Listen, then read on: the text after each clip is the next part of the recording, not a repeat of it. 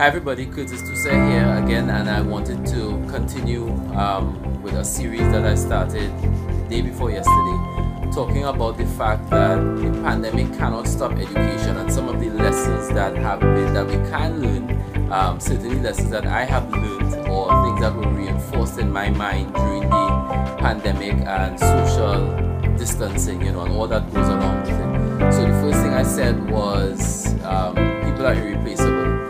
And the second lesson for me is the fact that we can affect climate change. We can improve the health of the planet.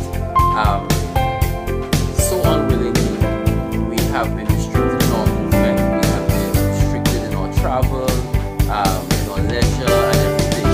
And the reports coming out of different countries, for example, in Italy and Europe, show that there has been improvement in water quality in canals, that certain species of animals are returning to city centers.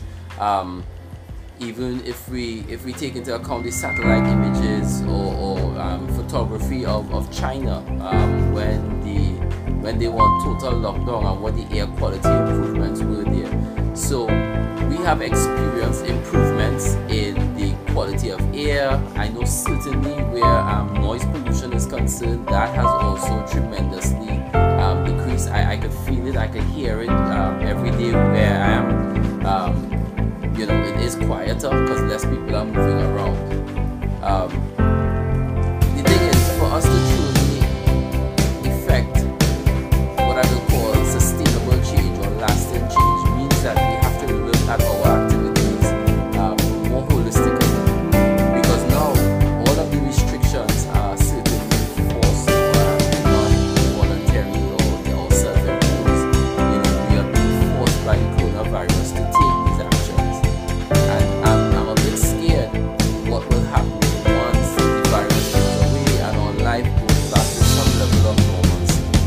We have experienced what exponential growth is, and it's easy to demonstrate now just simply looking at the way the coronavirus has been spread throughout the world. But also, exponential growth is how you would have to categorize the destruction of the planet, how you would also categorize the death and destruction of certain species of plants and animals. We have been destroying, and the rate at which we have been destroying the planet has been exponentially.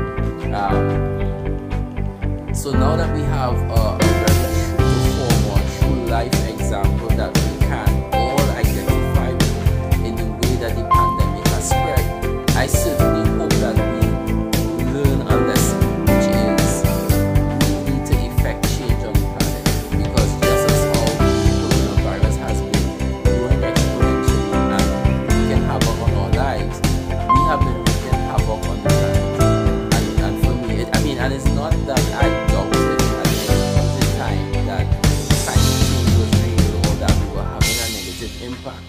I was just so pleasantly surprised by how much some of those things have been reversed in what is a relatively short period of time. So I do hope that as a collective, that as a species, we could really pay attention to what we do, how we use the planet, and how we can